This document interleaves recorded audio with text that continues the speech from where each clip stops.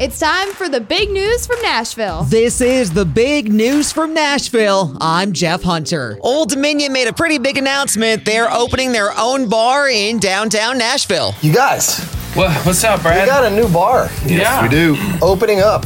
Summertime of 2024. 2024. What's it called? It's called Odie's. Odie's. Almost called it Memory Lane, but thank God Guy Fieri stepped in. Yeah, he said that was the worst name And said ever. it was the worst name of all time. So we changed it to Odie's, which I think is a pretty good name. Yeah, it's a play on our name, but it's in the spirit of the bar. It's not, we're not going to like Old Dominion it in everyone's face. So we just thought this was a way to, pay homage. Pay homage? Homage? Homage? Pay Songwriting community. Homage? Pay homage to us.